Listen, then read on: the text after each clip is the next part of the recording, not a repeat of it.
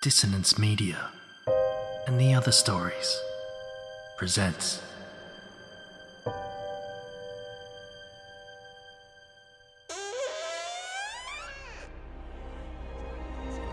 Step into the abyss of After the Gloaming, a gothic fiction podcast that delves into the depths of human emotion. Unyielding love, revenge, internal struggles, and restless souls await you in 9 haunting episodes, where dread, fear, and rare glimpses of eerie happiness linger. Dare to listen on your favourite podcatcher? After the Gloaming beckons. Search now, but beware. Innocence will be left behind.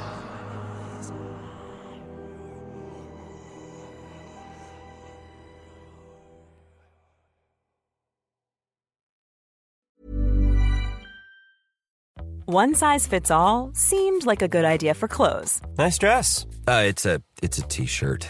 Until you tried it on. Same goes for your healthcare. That's why United Healthcare offers a variety of flexible, budget-friendly coverage for medical, vision, dental, and more. So whether you're between jobs, coming off a parent's plan, or even missed open enrollment, you can find the plan that fits you best. Find out more about United Healthcare coverage at uh1.com. That's uh1.com. Millions of people have lost weight with personalized plans from Noom. Like Evan, who can't stand salads and still lost 50 pounds. Salads generally for most people are the easy button, right?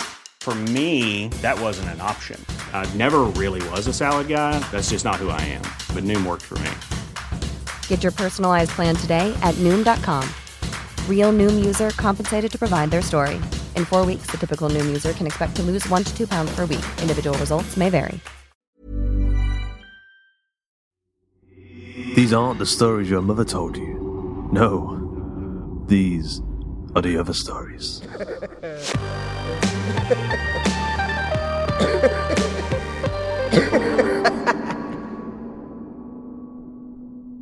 Today's episode of The Other Stories is I Don't Know What Possessed Him, written by Mike Garley and narrated by Shara Yonka.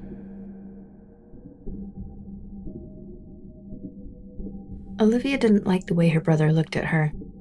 There was something dark lurking behind his eyes. She didn't know if it was because Ethan blamed her or if he was just struggling to maintain his emotions. But since his friend went missing, there was something different about him, something unsettling. The two of them were very close growing up. They were always making dens, sharing secrets, and getting into trouble. But as they got older, they spent less and less time together.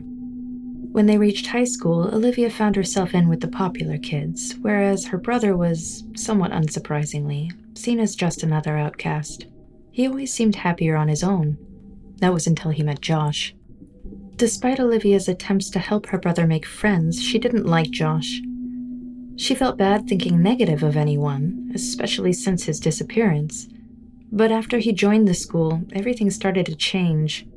At a distance, Josh looked like every other lanky teenage boy. But when you got closer, you could feel he was different. He had a ghoulish quality to him. He was scrawny, with pasty skin and slicked back hair that looked like it had never seen product. Even more unsettling was the dark coat of dirt and grime under his fingernails and the contours of his weathered hands. It looked like they'd seen a lifetime of manual labor. A lifetime that was unattainable for a guy that couldn't even see an R-rated movie without a fake ID. Worse than that, Olivia could never shake the feeling that Josh had befriended her brother for ulterior motives. For her, she never wanted to be that girl, but she often caught him gazing at her. Josh transferred into the school midway through the year, and while he still had the defense of being new, he found himself in the girls' changing rooms. Whereas half the other girls in there were in states of undress, he only gave them a cursory glance before his eyes locked onto her. Most of them laughed it off as the freaky new kid getting lost, and why wouldn't they? It wasn't them he was looking at like they were nothing more than a piece of meat. Olivia couldn't shake the feeling that he only looked away because they saw him, and that made her feel sick. She was sure he knew exactly where he was, what he was doing, and who he was doing it to. She made sure that she kept her distance after that. What's another weird kid at school to avoid? but she'd often feel him staring at her with an almost malevolent smile. Luckily, she was always in a big enough group that she'd never get caught alone with him. But that all changed when he conveniently struck up a friendship with her brother. Despite her misgivings, Olivia tried to make an effort and would attempt to talk to Josh whenever he came round, but he never made things easy. He'd reply with one-word answers and avoid gazing at her, a stark difference to when her brother wasn't there. Rather than helping Ethan come out of his shell, Josh's arrival marked her brother's descent even deeper into his morbid curiosities. What was originally a mild interest in taxidermy and entomology, which in themselves were weird enough for a 15-year-old, grew into more than a passing interest in the occult. One time she even caught the duo playing with a Ouija board. She hated to think what type of stuff that could lead to under Josh's influence. No matter what she thought of Josh, she never wanted any harm to come to him. She just wanted her brother back, the way he was before Josh came into their lives. Despite the fact that they never found Josh's body, everyone knew that if you disappeared in a small village like Signet Point and you weren't found within a couple of days, then you were never going to be. Josh had been missing for 4 months. Olivia decided that enough was enough. When they were kids, she'd vowed to do anything for him. And if her brother wasn't going to forgive her, then she was going to have to take matters into her own hands. The attic felt like something straight out of a kid's adventure film. Light, airy, and full of boxes. Seemingly too big a room to leave unfurnished, and too nice a space to be used only for storage. Ethan and Josh would use the room knowing they wouldn't be disturbed. Or at least they thought, as it was here Olivia found them with a Ouija board. There was no Ouija board today, though. At first glance, Olivia couldn't see any sign that the two were ever there at all. After patting her jeans clean, she set about investigating where it could have come from. It took the better part of an hour to trace the faded chalk path into her notepad and recreate the chalk sigil. The feeling returned.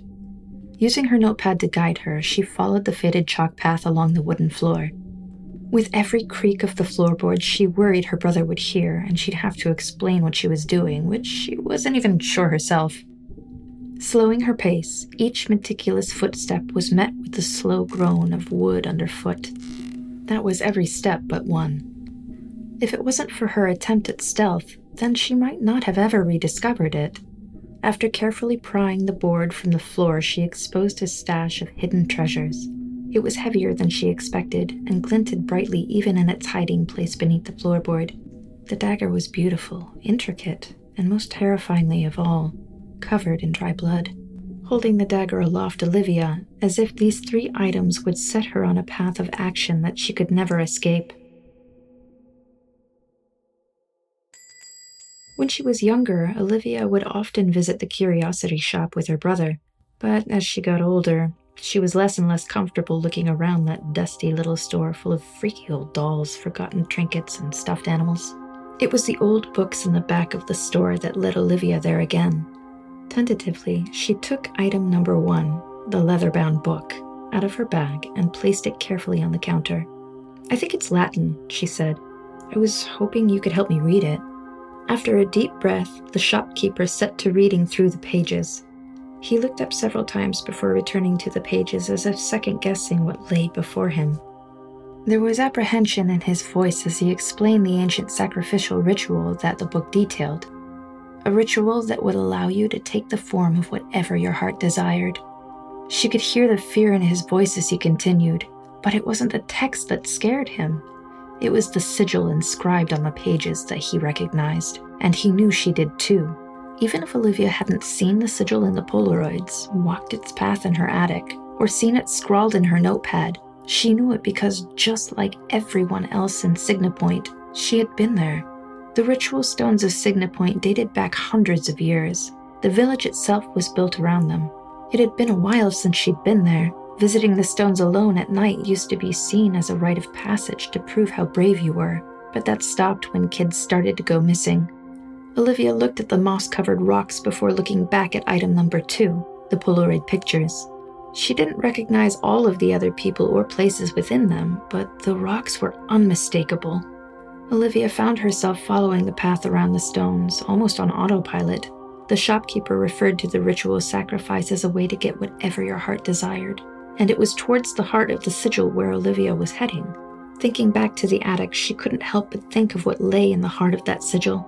In the attic, there was nothing more than a stack of old boxes, most likely her stepdad's National Geographic. But directly below that, there was a bedroom.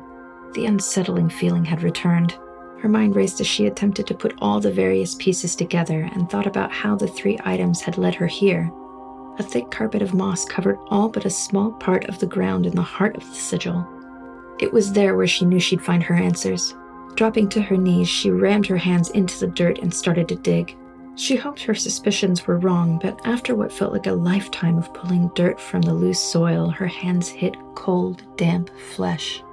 Fighting the urge to be sick, she carefully cleared the mud away from the corpse.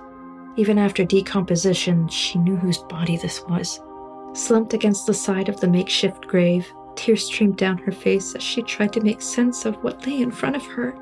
In the middle of Signa Point Sigil lay the rotting body of her brother Ethan, meaning whatever had been giving her unsettling looks for the last 4 months was not her brother.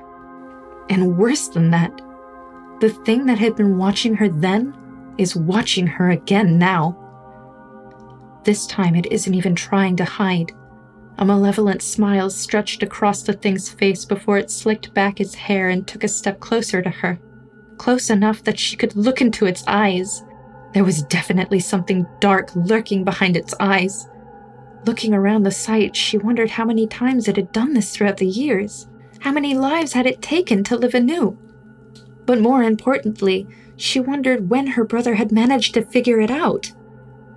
Olivia and Ethan were very close growing up. They were always making dens and sharing secrets. The loose floorboard in the attic was one of them.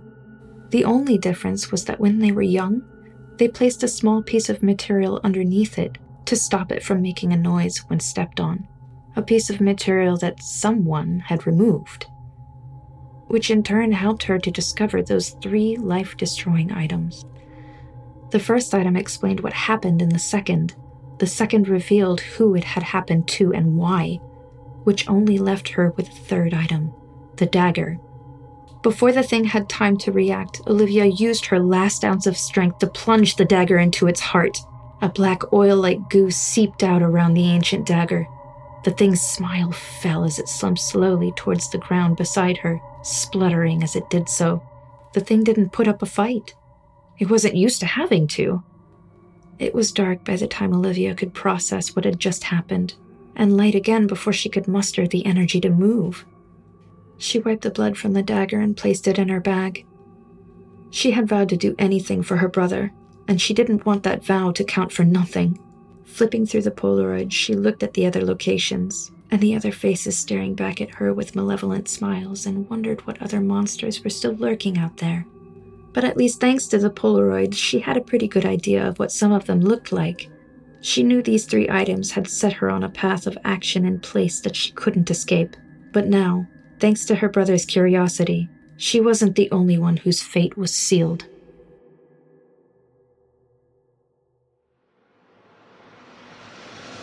I hope you enjoyed today's episode of The Other Stories. I Don't Know What Possessed Him was written by Mike Garley, narrated by Shara Yonka, edited by Duncan Muggleton with music by Duncan Muggleton and Tom Robson, and sound effects provided by freesound.org. The episode illustration was provided by Luke Spooner of Carry On House.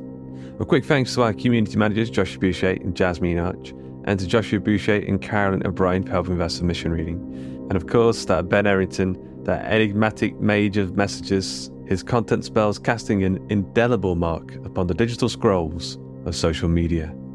Enchanting. Mike Garley is a writer of comics, games, screenplays, and other such cool stuff.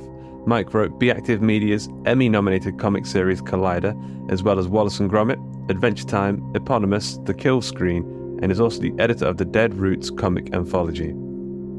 Shara Yonka is a quirky, enigmatic lalesesiac who lives in beautiful Eugene, Oregon. When she's not fashioning medical products to rescue your squishy brain, she's using her own to plot new story ideas, hone her archery skills, play video games, and occasionally lose herself in paralytic fits of existential dread.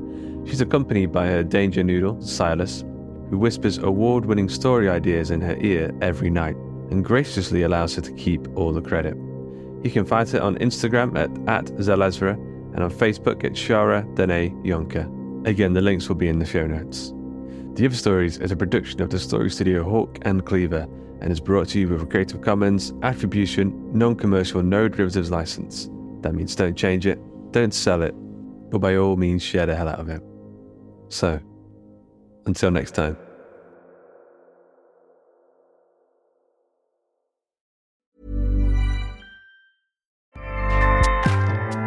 Acast powers the world's best podcasts. Here's a show that we recommend.